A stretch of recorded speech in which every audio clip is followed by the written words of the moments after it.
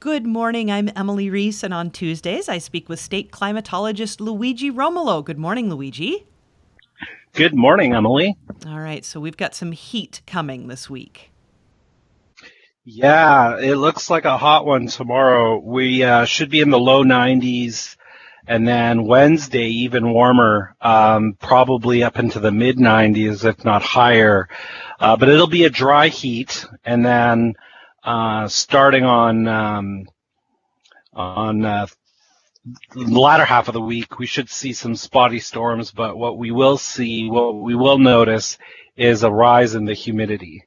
So And we're getting kind of away scot-free these next couple of days without humidity on top of the heat. So why is that? Why is it not going to be humid for, Tuesday, Wednesday, and then the heat will go away, but the humidity will show up? Yeah, so that's a great question. Right now, the air that's coming in from Minnesota is dry air, and over the next few days, that's going to shift from a more southerly flow, which is going to bring in a lot of atmospheric moisture from the south. Okay. Talk to me again. I ask you this every year, Luigi, but it's one thing to have high humidity, but it's also the dew point comes into consideration at some point, right? Correct. So a lot of people will look at relative humidity, but that's not a good indicator of how humid it'll feel, because our relative humidities are generally higher in the wintertime, and that's because the atmosphere can't hold a lot of moisture, so it doesn't take a lot of moisture in the atmosphere during the winter to fill the air to where it's saturated. And so in the summer, because the amount of moisture that the air can hold is dependent on temperature, the amount of moisture that the air can hold is exponentially higher.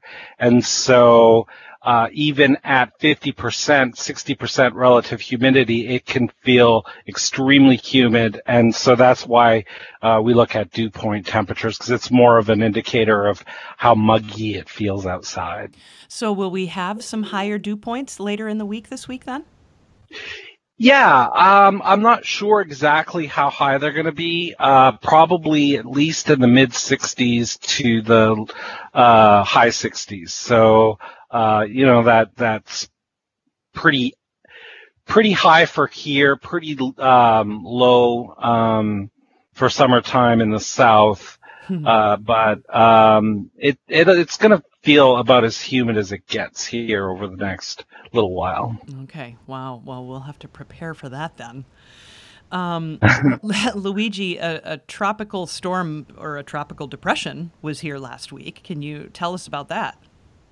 Yeah, so Tropical Depression Cristobal drenched southeastern Minnesota. This is the first known direct encounter with a tropical cyclone here in Minnesota. So we've had these storms reach us before.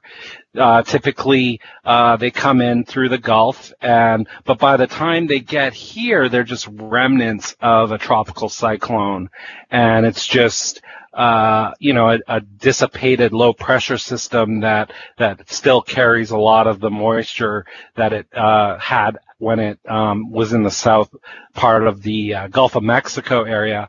But this one was still an intact tropical depression when it reached northern Iowa and northeast Iowa, and brought some significant rainfall to southeast Minnesota, anywhere from 2 to 5 inches, although we only saw nickels and dimes here in the metro. But it's exciting because it's the first one. Yeah, that's amazing. So what conditions maintained it in that way? What helped it to stay that way? Yeah, so usually what we see is when these storms like Katrina or Harvey make landfall along the Gulf Coast, and you got to remember, Louisiana is almost directly south of Minnesota, longitudinally speaking, and so it doesn't take much of an eastward shift as it moves northward to push it away from us.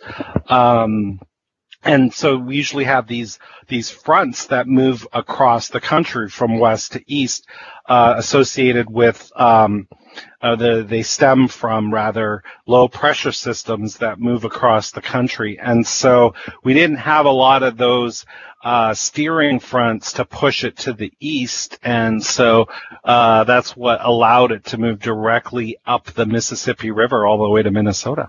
Wow, that's amazing.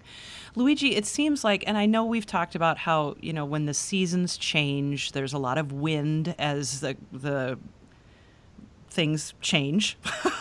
So, Sure. But it's been so windy here lately. What is going on with that? Yeah, so the winds last week, some of that was attributed to Cristobal, but it has been windy. It has been windier.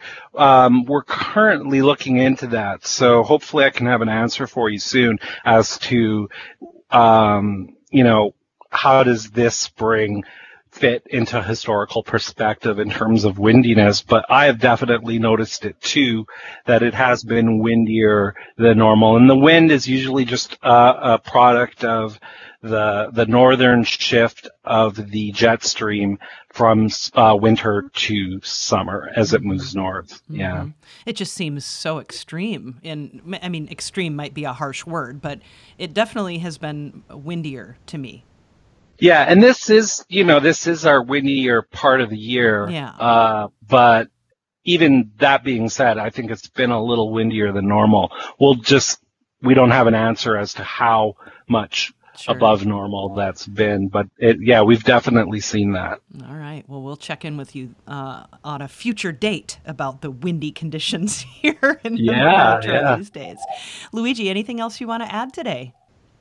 Yeah, no, it's a beautiful day, even though it's overcast, and we might see a few showers here and there, but go out and enjoy it. Luigi Romolo, we'll have you back next week. State climatologist, thank you so much for talking to us today. Thank you very much.